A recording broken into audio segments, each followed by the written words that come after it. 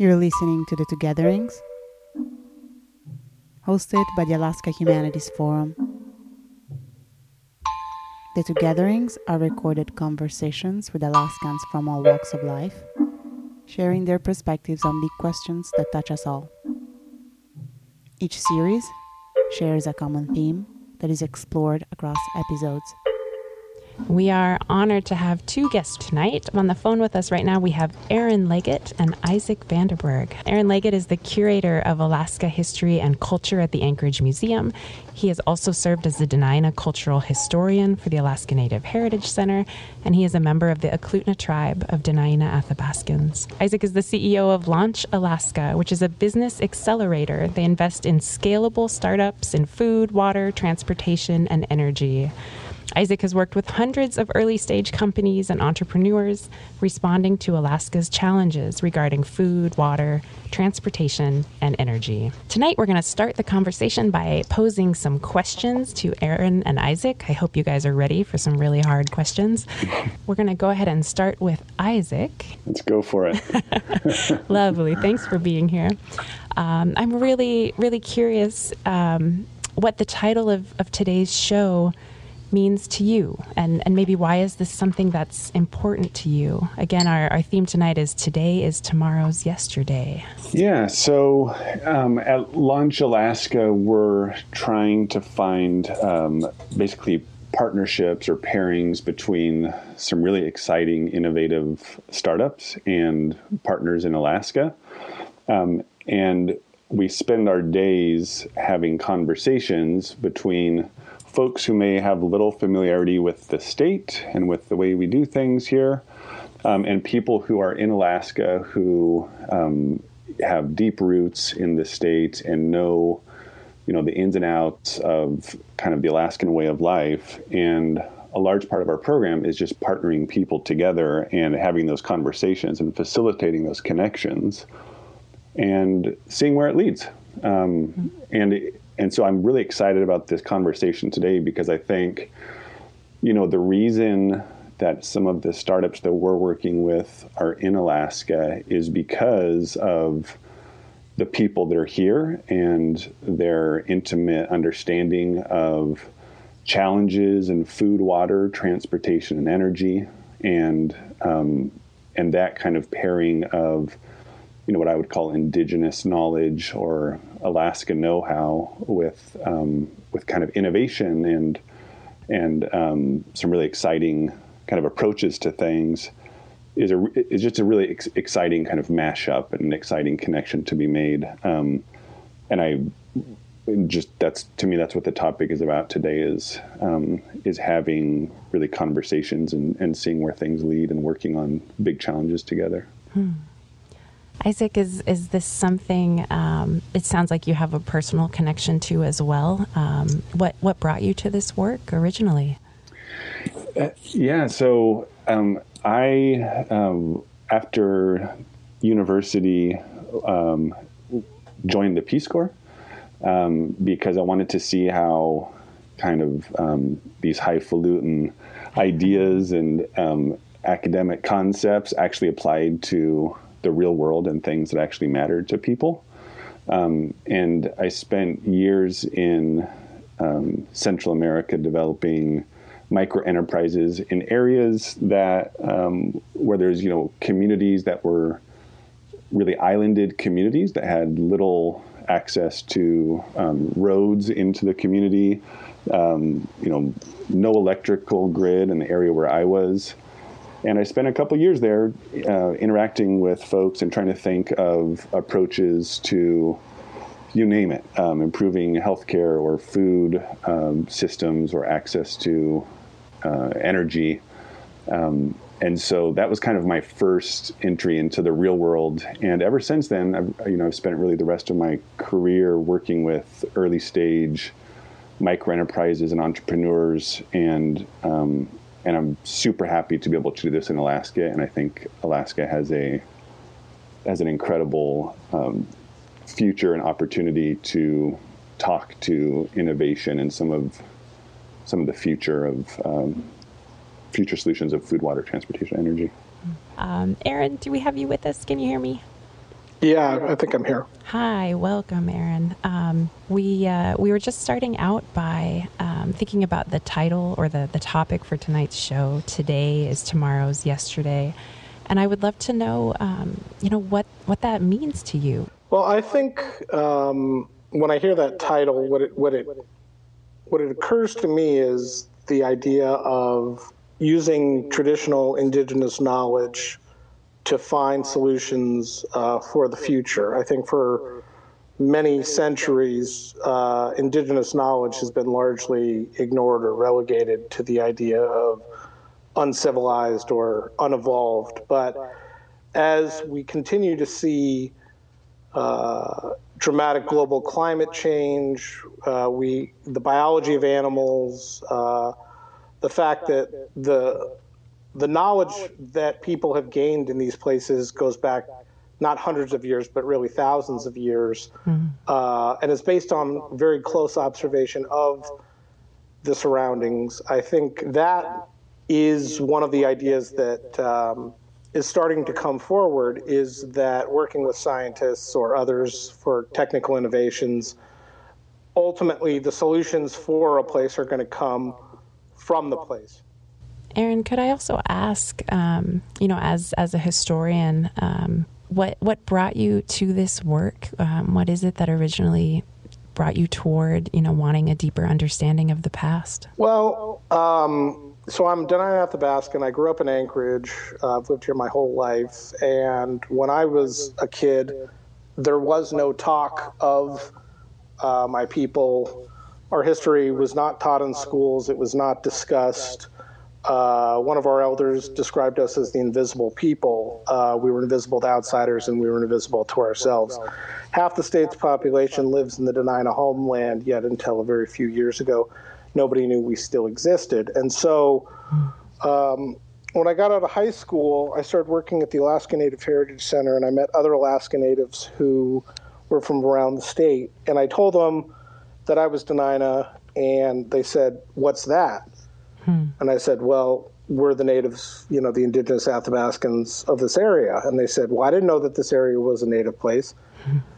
And you wouldn't, because there was no meaningful recognition. And so I decided at that point to dedicate my career to increasing public awareness of my people, getting interpretive signage, land acknowledgments, consultations, exhibitions in museums, so on and so forth. And so what led me to this work was that.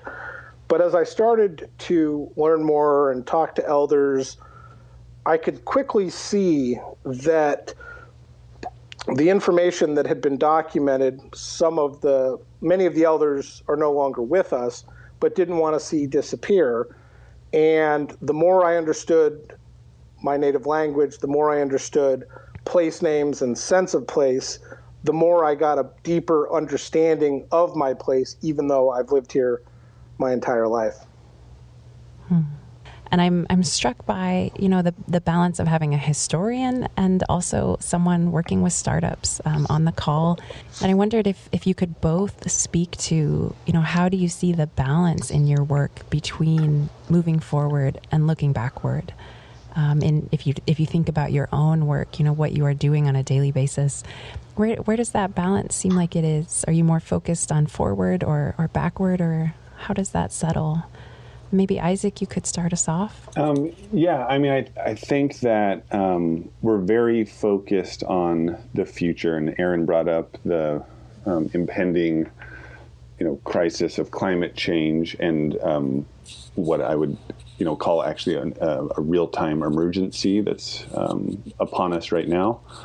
And so, we spend our days trying to find solutions and work with innovators who think they have solutions that scale that can allow us to catch up or make meaningful progress in the fight against climate change to mitigate the worst effects of climate change. And so it's a very forward-looking endeavor, and it has to be a very optimistic endeavor considering what we're up against.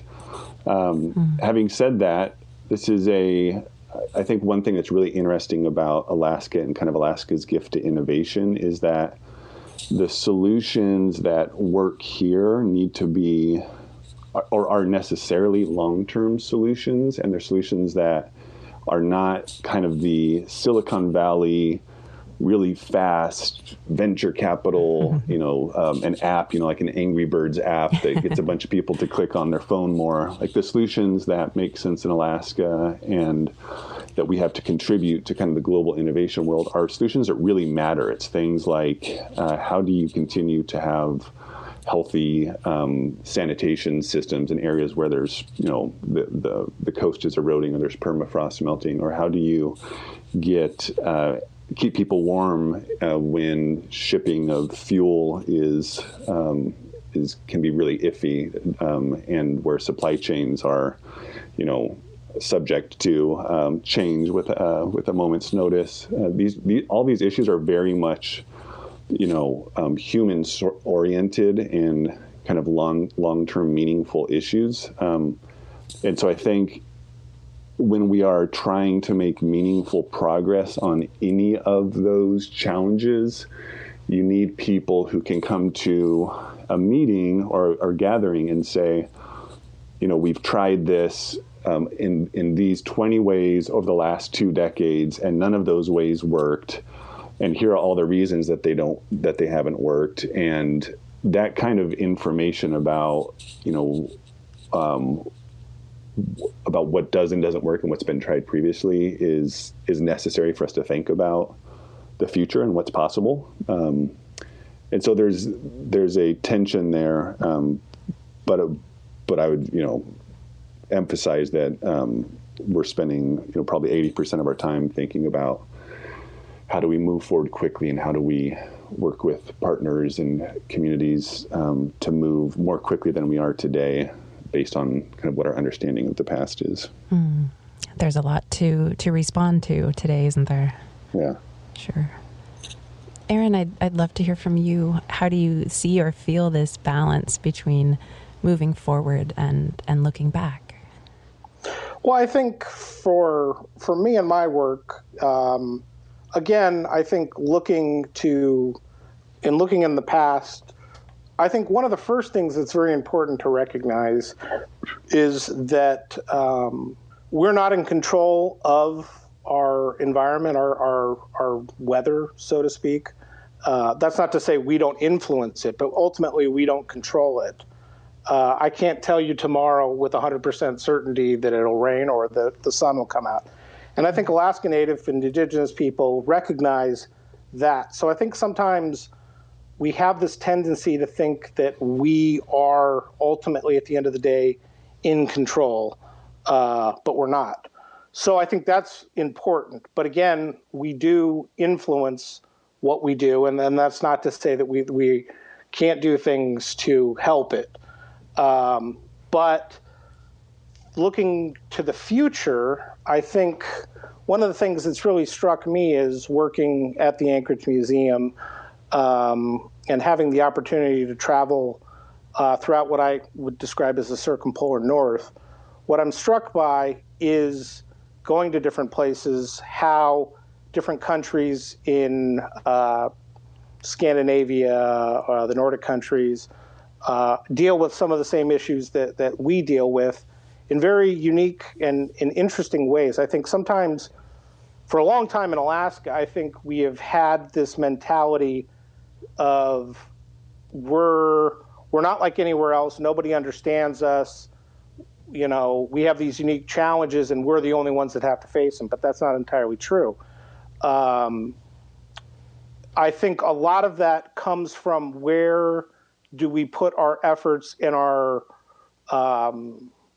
resources, our capital, so to speak, to tackle these problems. I think about the fact that I'm a graduate of the University of Alaska, and I look at other northern universities and seeing what they do. And I think one of the big things that we've really missed the boat on, in my opinion, is that we have tried to be like everywhere else and to provide everything for everybody instead of really focusing on unique programs that could benefit us and really invest in ourselves. I don't think we do a very good job of investing in ourselves. And a good example of that is, I look at Finland as a country, and in a lot of ways, Finland's very similar to Alaska.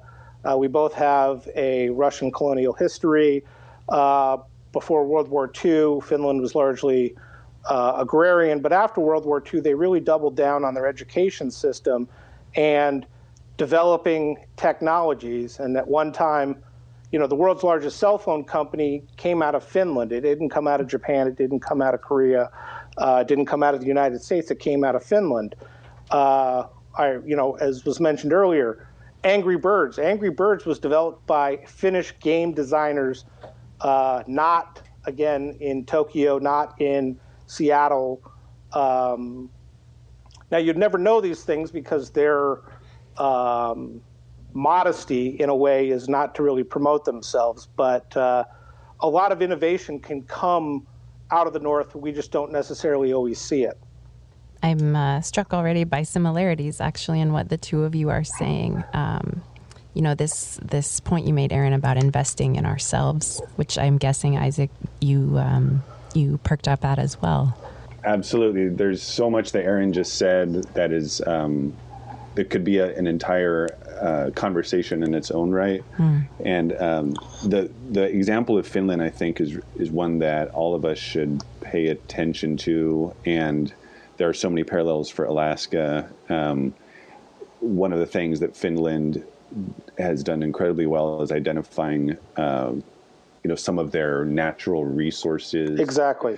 That they can leverage, and some of those attributes of the place where they live. And one thing that Alaska has that's very interesting is these microgrids, which are these islanded electrical grids that are usually, a half megawatt or so or smaller, that aren't connected to any larger electrical grid. And while over the course of history, these have been challenging, small utilities to keep the lights on and to provide heat for local residents, really because they're islanded and because they're disconnected and because they're so small. What's happening throughout the rest of the world in the electricity space is that, as folks are looking at larger and larger storms, and they're looking at the potential to have blackouts because we have, one big power plant feeding millions of folks, the entire world is moving towards smaller and smaller microgrids, and they're starting to chop up these huge utilities in other parts of the world into smaller grids that can operate on their own.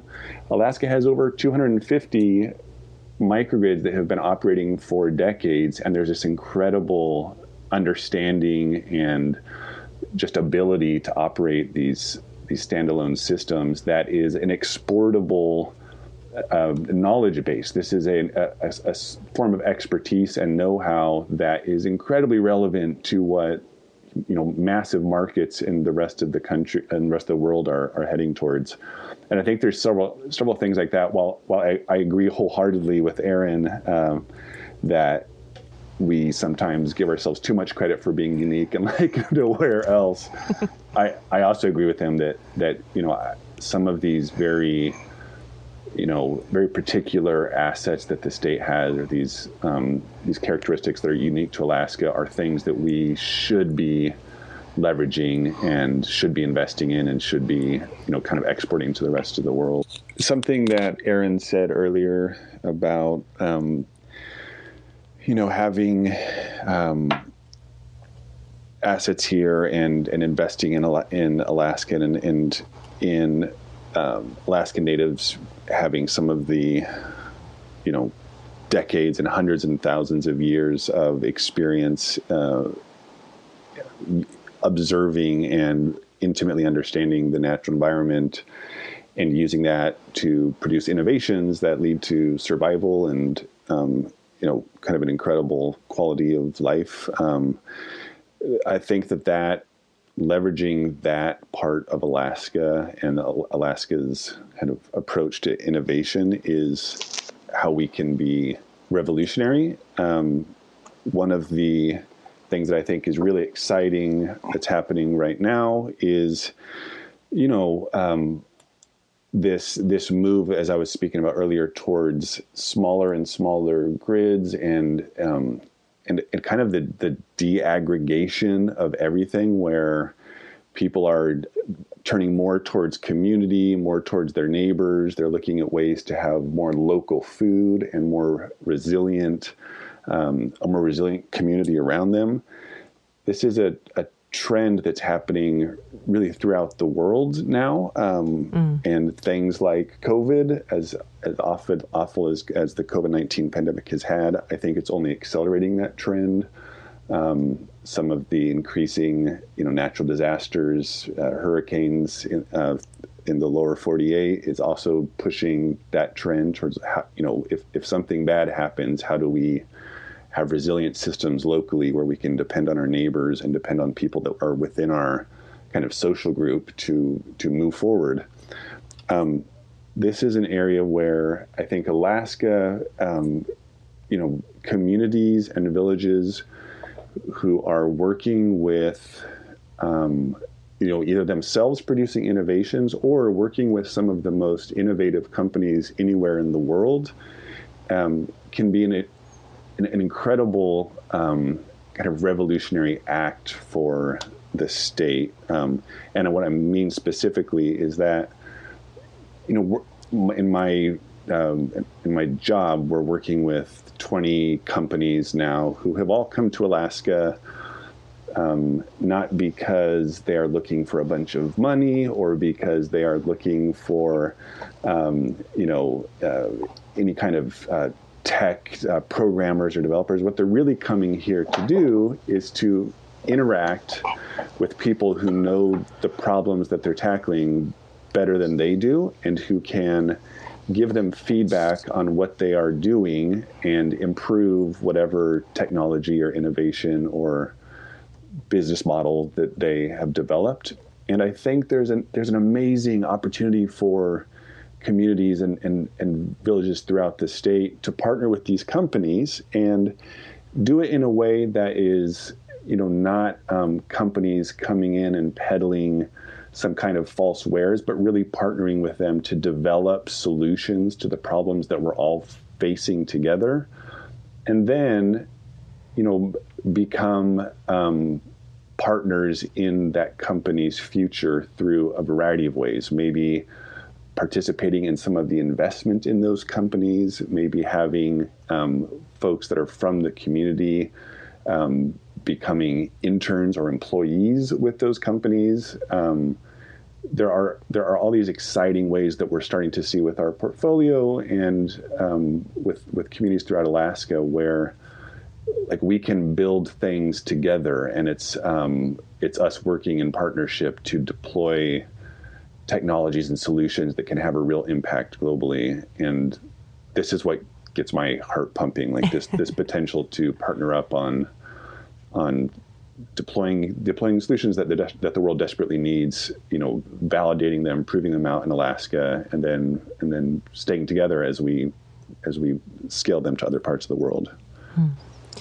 Let me follow up quickly, Isaac, and then Aaron will come to you. I'm struck by how often, Isaac, you use the word partner. And I guess, is it fair to say that a lot of these solutions you're working toward rely on relationships? I think it's all relationships. Yeah. And really, the way that I approach all of this stuff is that the relationship is kind of the only thing that matters. Even as much emphasis as we put on, the technology itself, or what the actual innovation is that people get excited about, even that changes based on the relationships that people form and the conversations that they have and the feedback that they give one another. And the other reason I think partnering is so key is because Alaska has a history of folks that have, wares to peddle, selling things into communities without any partnership, without any kind of consultation or any long-term view, and really just leaving junk that maybe stops working in a couple years and no long-term operations and maintenance has been considered. And I think that kind of a approach to economic development or, building things is actually more harmful than good. And so for this stuff to work, it has to be people who know each other well and trust each other and know that they're going to be around over the long term. First and foremost, to be revolutionary are two things. One, we have to stop doing what we've always done. We have to change this resource extraction model where the resources are taken out of Alaska and very little, 10 cents on the dollar stays here. We have these boom and bust cycles. I mean, whether you're talking about the Russians with sea otters, whether you're talking about gold, timber, fish, oil, copper, there's billions upon billions of dollars that have flowed out of Alaska with very little of it staying here. And some of that is beyond our control, and some of that's our own fault, in my opinion. So we have to invest in ourselves. And I also think, to Isaac's point, that those Alaskans that truly care about Alaska have to come together to make for a better place. Those Alaskans that look at this as their adventure, stop off on their career, work for 20 years, make their money, and then buy a condo in Maui are not helping this state. They're hurting the state, I would argue. So that has to change. And also, we as a state, and by state I mean, essentially at this point, whatever the permanent fund is. What is the goal of the permanent fund? Is it a permanent fund that sits there forever? Or do we get to a point where we decide that we are going to take that wealth and invest in ourselves with partners to create these innovative solutions and use the know-how and also, learn from the mistakes. A good example of this is this weekend I decided to get out of town and I went to Lake Louise, sort of north east of Anchorage, about 180 miles. And in the community, a few years back, they had a $3 million community center built. There was a grant that came through. They had to spend that money within a set amount of time, so they just went and built it. They didn't clear the ground in enough time to let it thaw correctly. They built it. They got it done. 18 months later, it was condemned because everything started to shift. And there are hundreds of examples of those kinds of things that have been developed across our state, sadly. And I don't want to point fingers at individuals, but as a collective, we have to be accountable for that and say, what were the mistakes? Why did this happen? How do we make sure this never happens again? Because for a long time, we've had a lot of easy, or for lack of a better term, cheap money coming in, whether it's been through the oil, whether it's been through federal grants. It'll be interesting to see what happens, in the aftermath of COVID. I mean, there's no doubt that we're facing an unprecedented level of hits to our economy. But at the same time, it's in moments like this that you have to take stock of where we are and how do we move forward. So that's how I think we can be revolutionary. We heard Isaac talking about the importance of two-sided relationships and partnerships. And Aaron, you talked about the need for, folks who really care about this state and its future to come together. And this is maybe a bit of a pivot in the conversation, but I think when a lot of people think about Indigenous knowledge, they are thinking about knowledge of the land, in particular, knowledge of resources and how to live on the land and with the land. Aaron, I'd welcome your thoughts about about relationships as well. If there are, lessons that you have come across about different ways of relating simply. No, I agree. Fundamentally, it is absolutely about relationships for a variety of reasons. Obviously, there's a long history of bad relationships built on mistrust, built on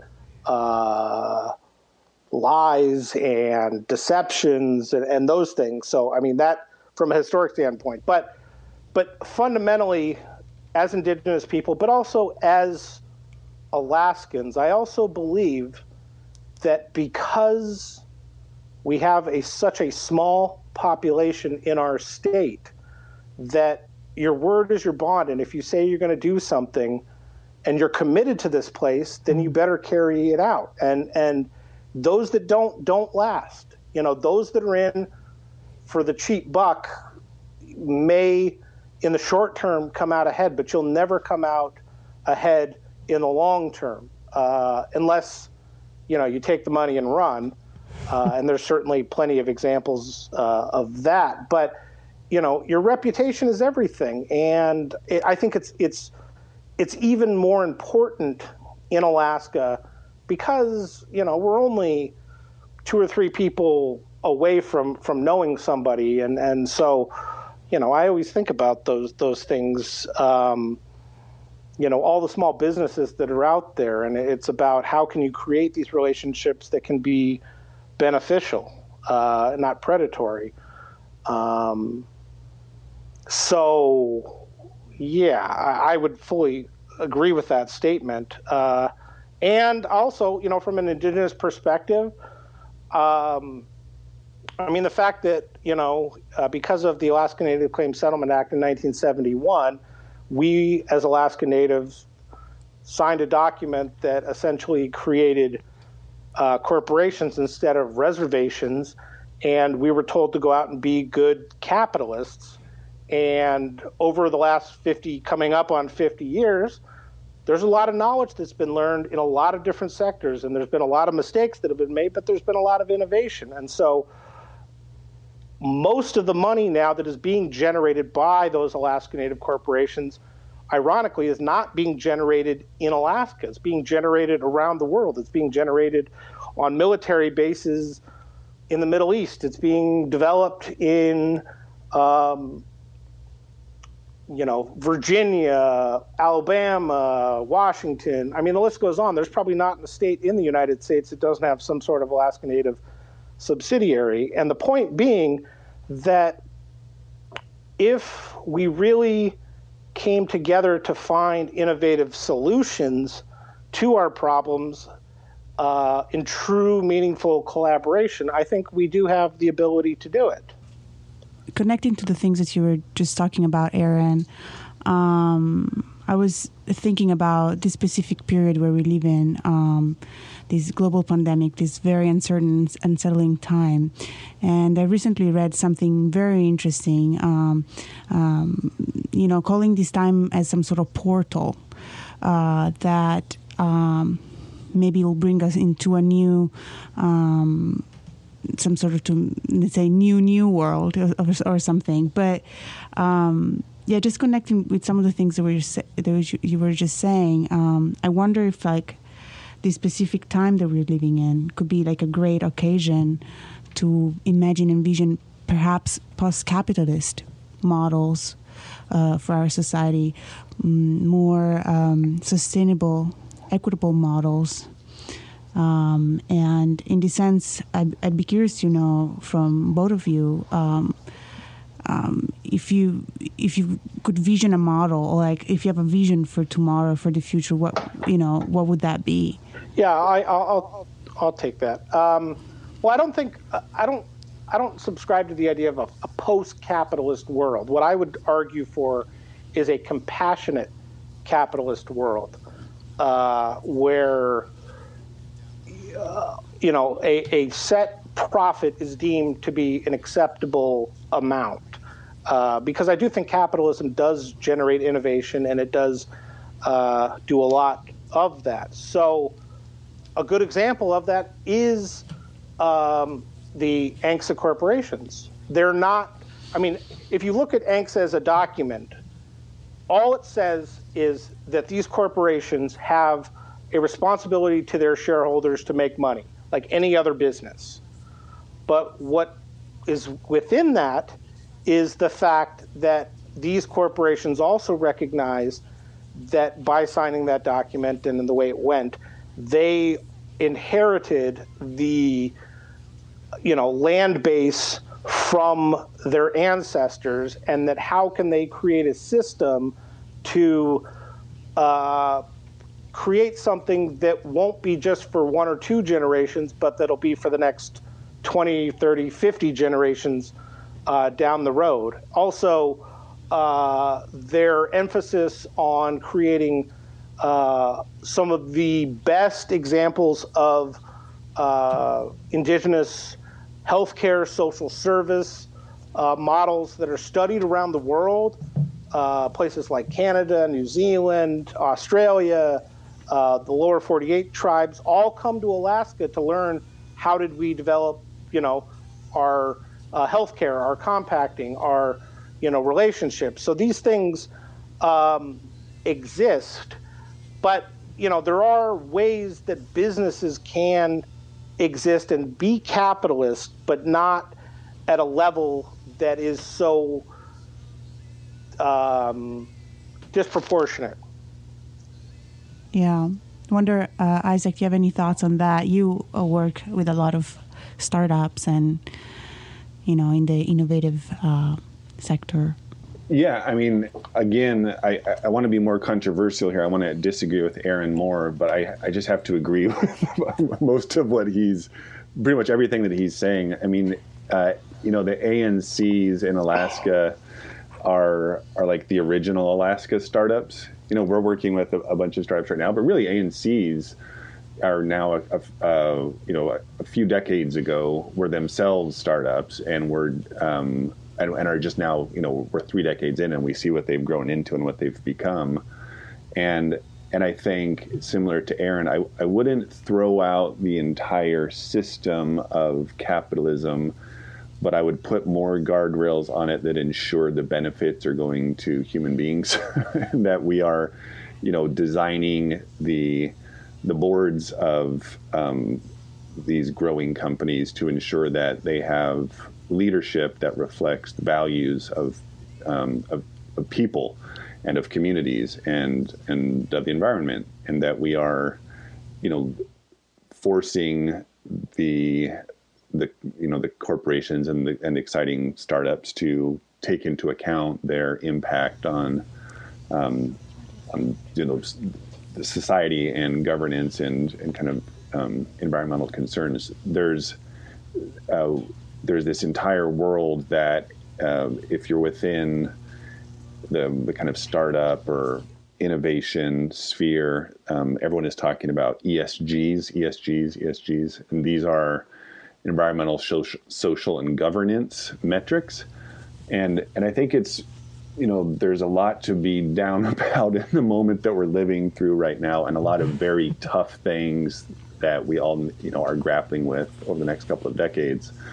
But the ESG moment, or the fact that we have investors or the biggest funds are requiring startups to report on how they are affecting, how their technology or how their business models affect the environment, or how they're goaling for and tracking social inclusion metrics, and how they are running their companies in a way that's ethical and making decision making, have decision making structures that takes into account their impact on more than just the bottom line of the company. This is a very positive kind of change to me, or trend here, and I agree, kind of to your original question, that a vision that I would have for Alaska is that we have more of these examples of companies who